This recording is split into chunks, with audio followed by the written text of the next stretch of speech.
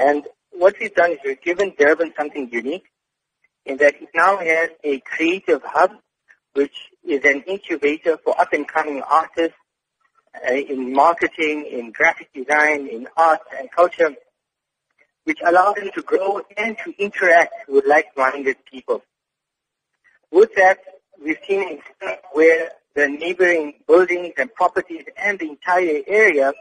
has now seen a reciprocal investment